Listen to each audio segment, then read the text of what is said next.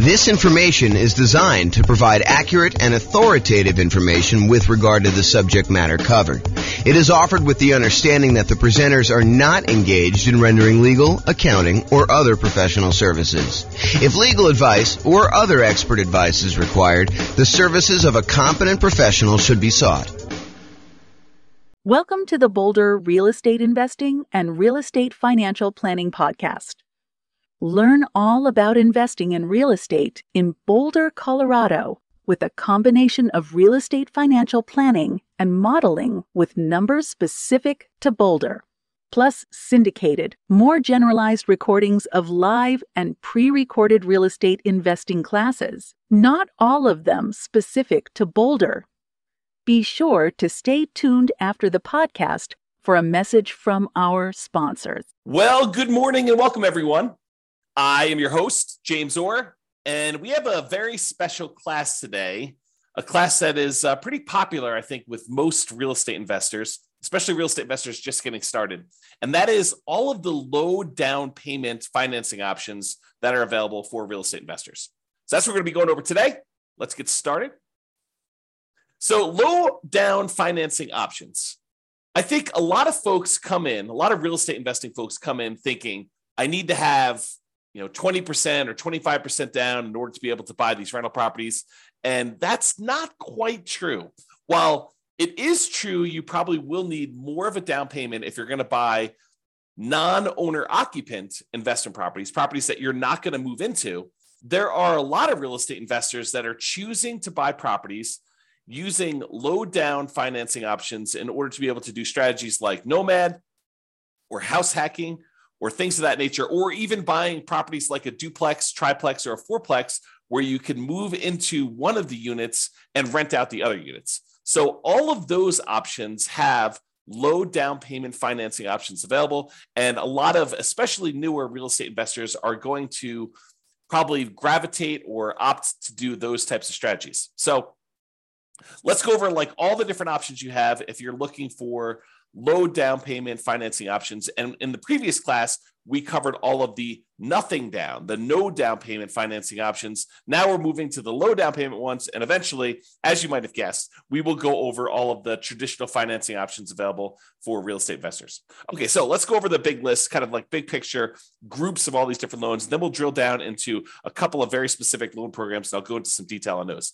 So as we discussed in previous classes, the entire creative financing family of options are probably low down financing options. It's possible you could find some of the creative financing options where you can do one with nothing down. For example, you go negotiate with the seller and you get the seller to agree to a nothing down owner carry or nothing down seller financing type of deal. However, I think you're much more likely to run into sellers where they're like, look, I'm willing to do some owner financing, but I need a little bit of money to do XYZ, or I need a little bit of money in order to feel secure in the deal, or whatever you're doing. They may require or negotiate from their position a small down payment. And by small down payment, there's no specific number. So it's not like low down starts at 5% or low down starts at 15%. In my mind, I consider anything less than probably 20% to be low down. Although there is a 15% down non-owner occupant loan program available. And so maybe I should kind of move it back to about 15%. Anything less than 15% down is considered low down, but I digress. Okay, so all the creative financing options, and I'll go over a quick list of what those are here on the next slide, but anything like owner financing, wrap financing, loan assumption, subject to, agreement for deed, the old rent-to-own family of lease option, lease purchase, all of those I would consider to be kind of low-down financing options that are available. And you should be able to negotiate a low-down payment option there, and in some cases, probably even nothing down. So that's the whole creative financing thing. So private money is the next group of low down financing options. And again, this one could very well be nothing down as well. Private money, in my mind, is slightly different than hard money. Hard money are loans that people in the business of making commercial real estate loans are doing. So someone who is in the business of loaning private individuals or LLCs money in order to be able to go buy properties. Most of the time it's for buying fixed out properties, although there are some hard money lenders that will do like acquisition financing, especially if you're doing some type of like BRRRR strategy or something like that, although that's sort of fixed up as well. But the hard money guys are the guys in the business of doing loans like that.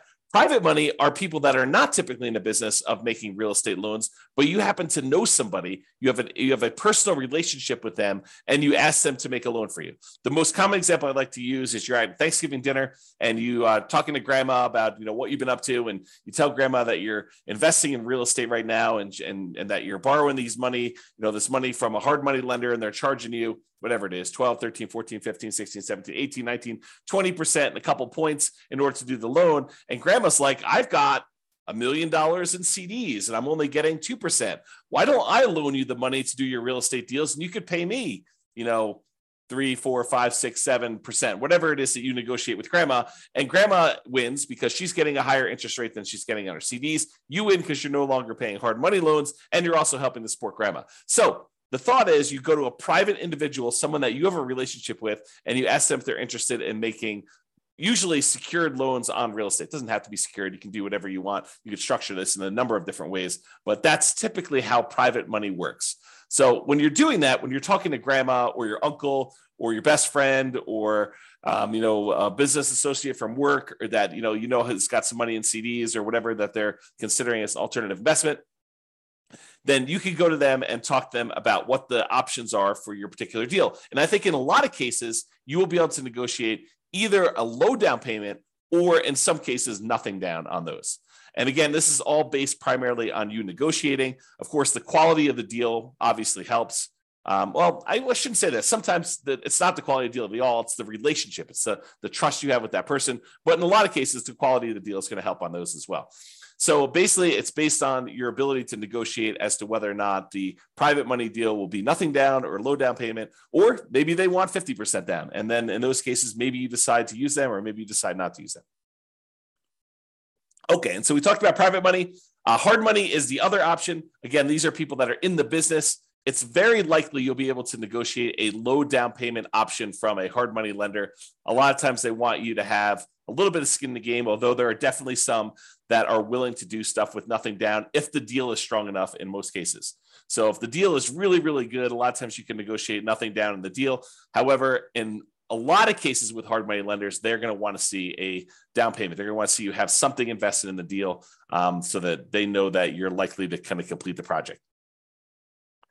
And these tend to be the private money ones. They could be, you owner occupying a property, or someone going and buying a commercial property, doing a fix and flip, something that they're not going to move into.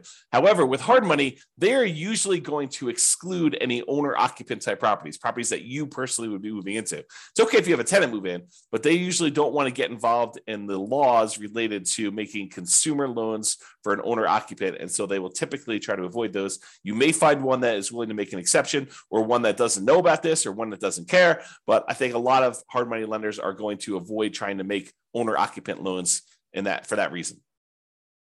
Okay, so did we cover hard money loans? Very likely to be able to negotiate low down payment. In some cases, nothing down based on the quality of the deal. I think we talked about that when we talked about private money. It still applies to hard money, typically commercial properties. So it's not typically good for house hackers or nomads.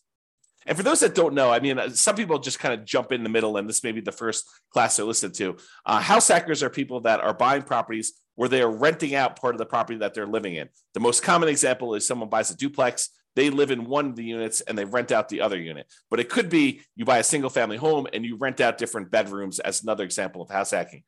Nomading is different. Nomading is when you buy a property as an owner occupant. You get owner occupant financing, usually with nothing down, 3.5% down, 5% down, 3% down, something like that, where you move into the property. It is a requirement of the lender that you move into the property. If you don't move into the property, it's considered loan fraud, and it's a big deal. Don't do loan fraud. So you put 5% down as an example. You move into the property. You live there for a year. The year is a requirement of the lender. When you go and get the loan, they're going to have you sign a piece of paper that says you're agreeing to occupy the property for at least a year. So by signing that document, if you don't stay there a year, that's loan fraud. It's called occupancy fraud. So don't do that. So you live there for a year, but once the year is up, you can take the property and you can then convert it to a rental property, move out, put tenants in the property, and continue the process of buying your next property, probably with 3%, 5%, 3.5% down. Acquire the next property, live there for a year, and then convert that one to the rental. So the nomad strategy is systematically buying a property as an owner occupant, living in the property for at least a year. Sometimes it's longer if you need to save up more for a down payment. Then when you're done living in the property, you convert the previous one to a rental, you buy another owner occupant property, you move in, and you repeat the cycle until you have as many rental properties as you desire. So that is the nomad strategy. And you can nomad and house hack at the same time. Imagine for a minute, you owner occupy into a fourplex, you rent out 3 of the units, and then after the year is up, you move out of the fourplex and you go buy a single family home and you repeat the process. Or maybe you buy a single family home, you get roommates while you're living there for the first year. And then once the first year is up, you move out, maybe you bring your roommates with you, maybe you replace yourself with another roommate where you were living or whatever you decide to do. But that is the idea behind nomading and house hacking at the same time. Okay, so a lot of the no and low down financing options, the traditional ones, the kind of more conventional, go to a mortgage broker type of loans you're going to get, are good for house hackers. You know, those guys that are renting out bedrooms or buying duplexes, triplexes, or fourplexes and renting out part of the property that they're living in, or they're for nomads who are buying a property as an owner occupant, moving in, living there for a year, and then converting it to some type of rental. So the two primary low down financing options for house hackers and nomads, real estate investors that are using that strategy, are FHA financing. And FHA financing is a 3.5% down loan program that we typically use to buy single family homes, but you could also use them to buy duplexes, triplexes, or fourplexes. You cannot use them to buy 5 units or more. That's a totally different loan program. But if you want to go buy a single family home, a duplex, triplex, or fourplex, you can use FHA financing, a 3.5% down loan program, in order to be able to do those. The other typical low down financing option for house hackers and nomads is the conventional loan, and that's a single family home only product for the low down payment options. You could do, conventional loans for these higher with higher down payments for multifamilies, but typically if you're doing the low down option, it's going to be for single family home only.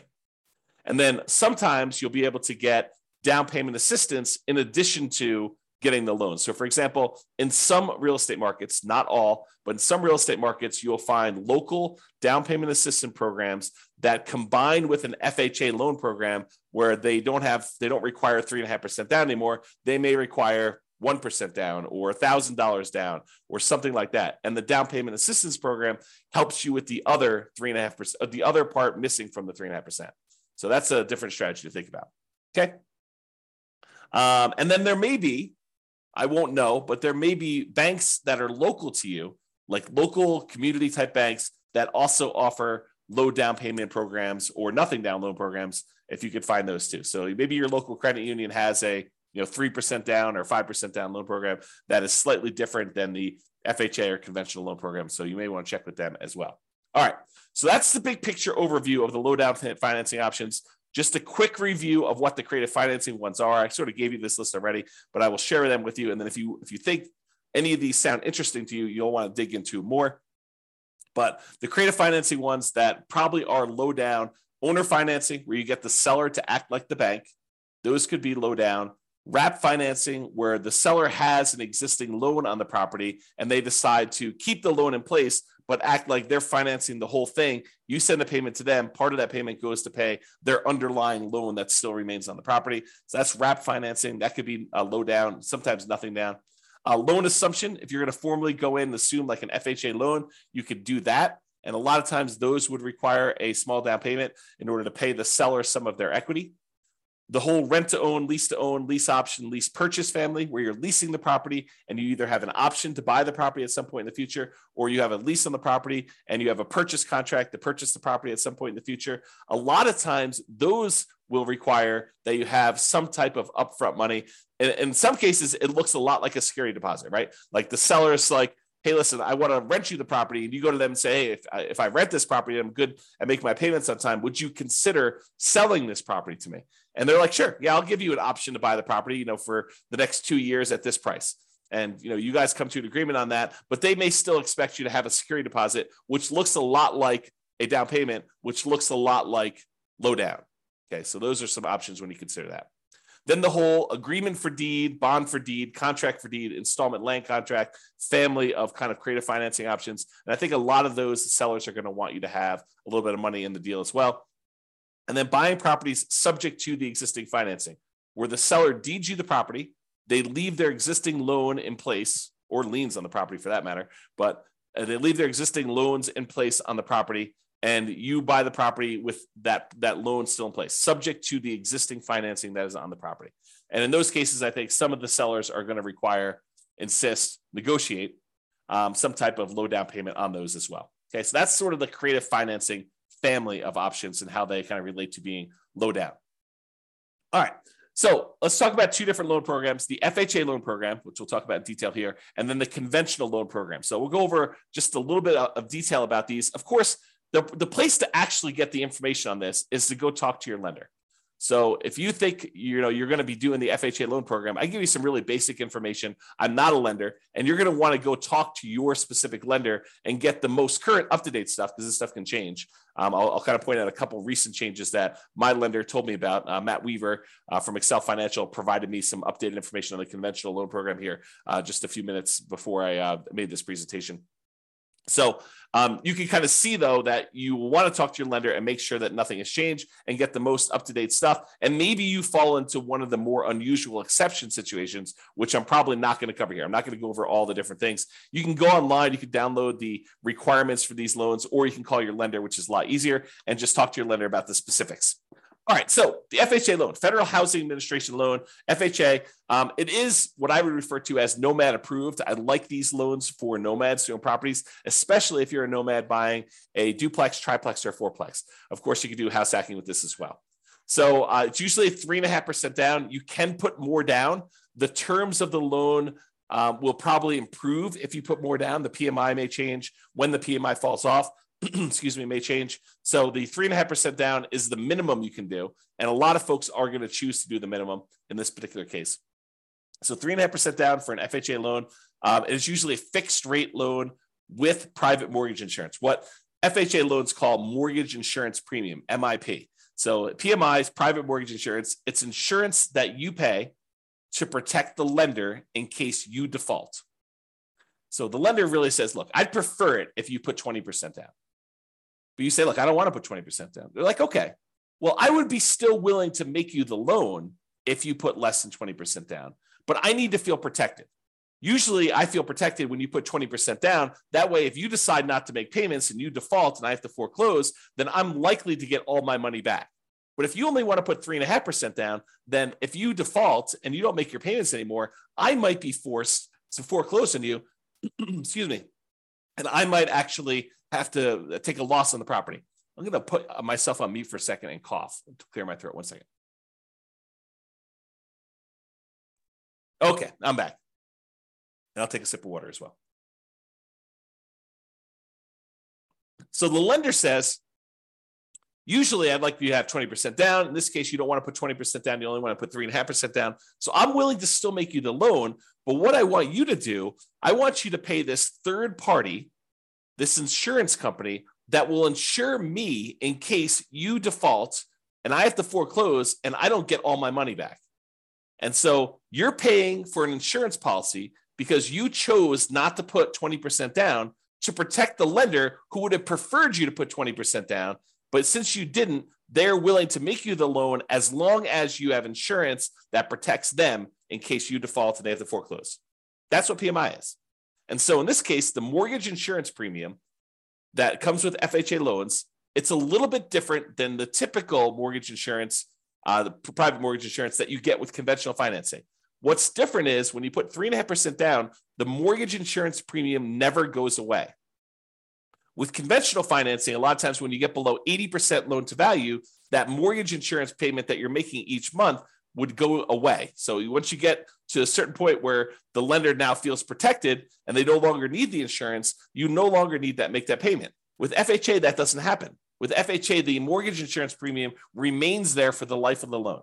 So in order to get rid of it, you'd either need to sell the property or change the financing you have on the property, either pay off the loan completely or refinance out into a different loan product completely. Okay. So usually with FHA, 3.5% down, they're going to require some type of PMI on the loan, and it can't be canceled. You must refi the loan to get rid of it or sell the property or pay it off in order to get rid of PMI.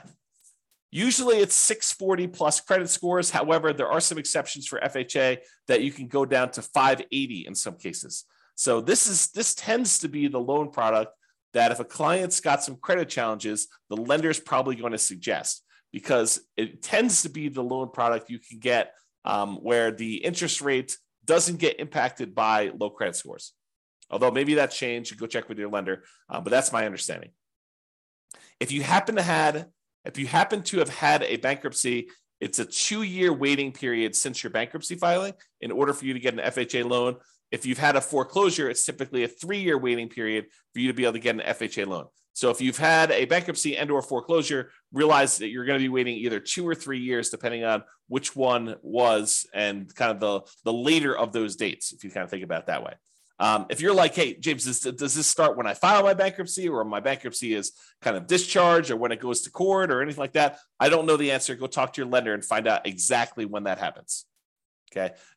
And the other thing, don't go look this up online. Go talk to an actual lender who's making these loans, because you may go and see like a forum discussion where someone tells you a number and that's not right. It may have been right for their particular situation because they may have had something exceptional going on, but you want to talk to the lender about your specific situation, and just call a lender that you're going to be working with, get the loan, and they'll tell you what the real deal is for you and your specific situation.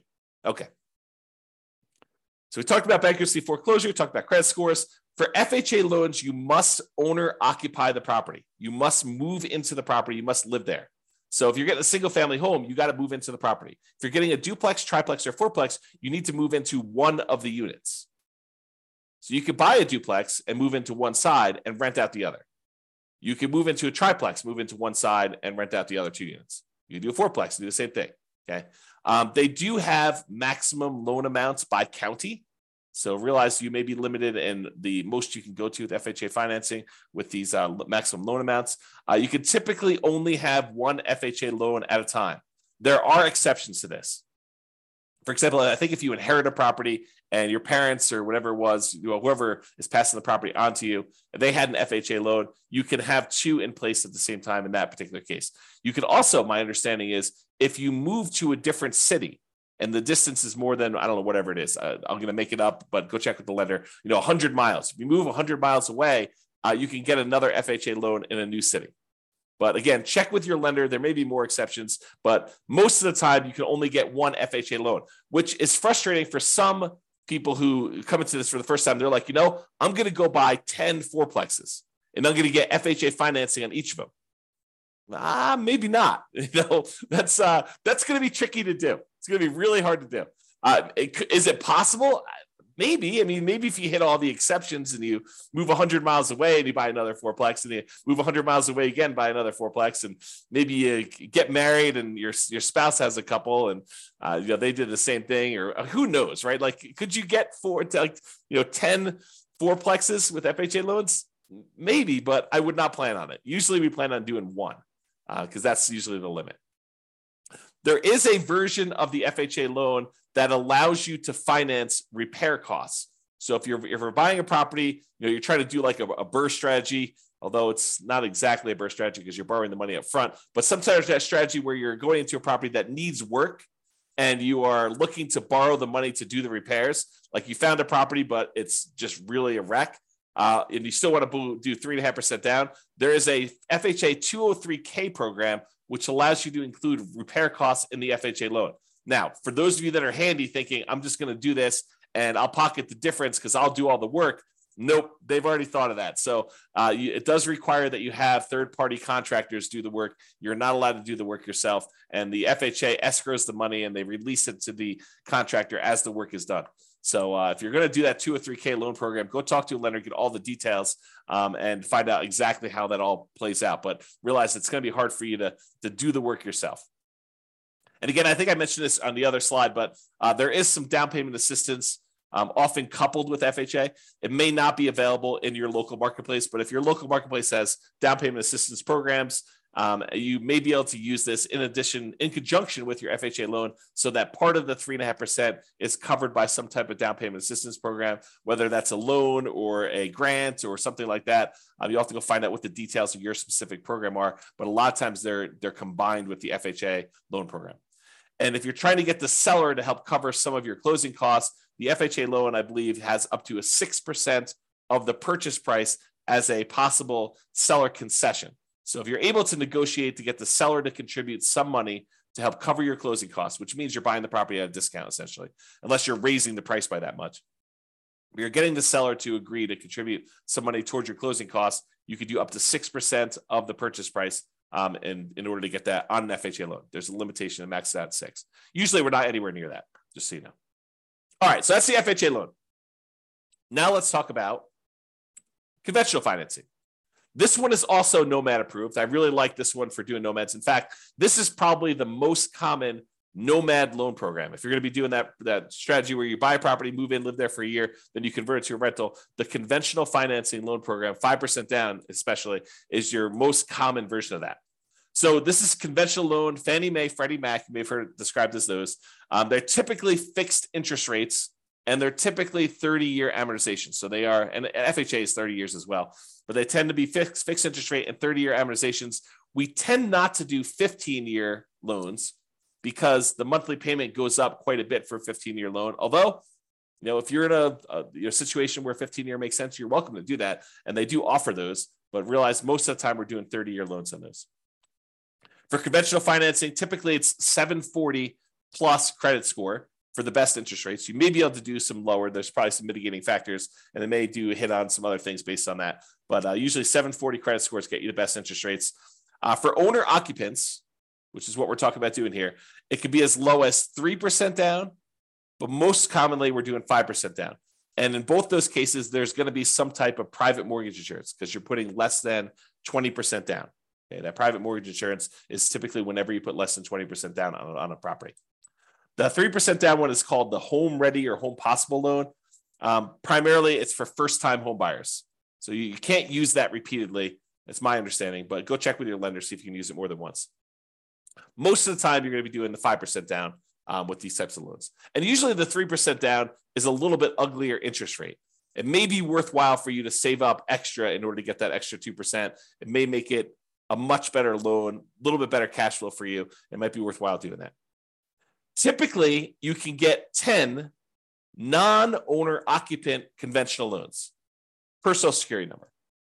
However, when you're doing owner occupant loans, there is no limit.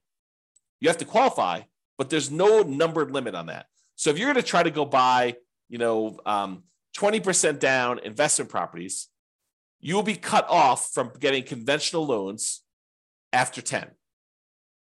Now, in some cases, you can split the loans between you and your spouse.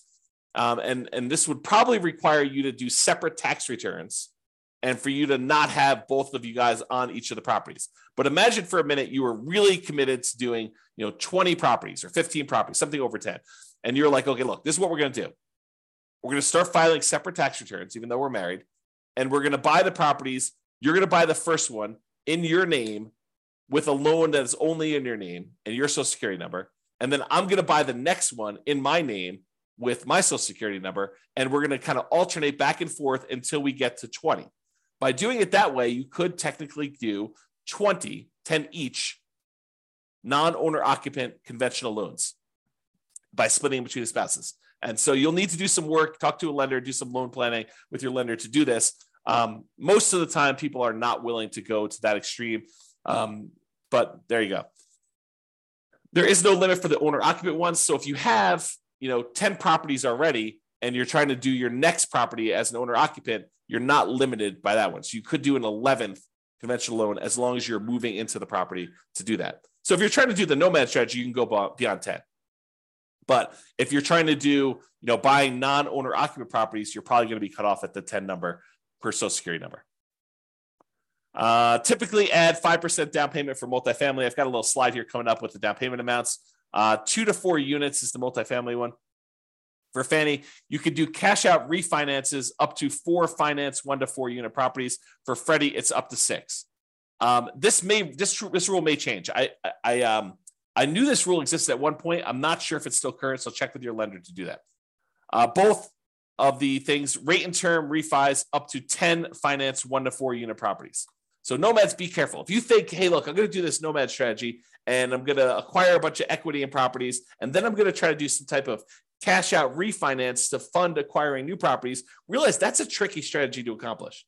Because when you're doing these nomad strategies, you're putting usually 3% or more commonly 5% down. It takes a while for you to get to the point where you get at least 20% of equity so that you could do the refi, and then enough equity where it's worth doing that refi, because now you're going to go and try to do a refinance, take the loan that you have that was an owner-occupant loan, presumably at a better interest rate because it was owner-occupant, and now you're going to try to do a cash-out refinance, take the hit on the interest rate, and you're only going to get a certain amount of money out there.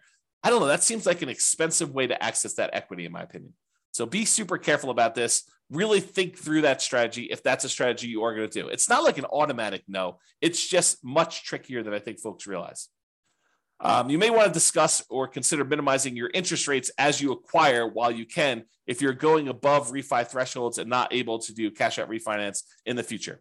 This is the case where it might be better for you to buy down your interest rate when you're doing a nomad strategy and you're already getting an owner-occupant, a little bit lower interest rate, and you're probably not going to be able to access that money with cash-out refinances for a long time. So it might be better for you to actually buy down the rate and get a really good rate knowing that you're going to keep that loan for a very long time anyway. And I think Matt told me this. I think you could do a rate and term refinance immediately after closing. So if you're trying to do some type of buy a property and then do a refinance to get better rates in terms right after closing, you can do that. Like if rates drop a lot from what you've locked, but there is a 12-month waiting period, which is up from 6 months before on doing any type of cash out. So this is going to really impact those that are trying to do the BRRRR strategy, where you're buying a property and then you're planning on doing some type of cash out refinance in order to pull some of your repair money or some of the money out when you bought the deal significantly below market. Now you've got to wait 12 months instead of waiting 6 months.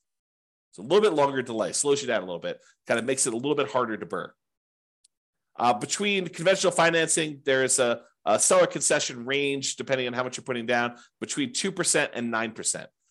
It's about 6% with 20% down owner occupant. It's 2% for non-owner occupant. So don't try to get a seller to contribute money towards your closing costs more than 2% before you, unless you know that you can actually use all that and that the lender is going to allow it. So check with your lender before you negotiate your seller concessions. That's another way of saying that. The most common conventional loan is 20% down, although we could do these 5% down for owner occupants, and there is a 15% down on up to 10 properties for doing that. So realize that you can do 15% down non-owner occupant loans for these. There is PMI on that one, and the interest rate is usually a little bit uglier than doing 20% down.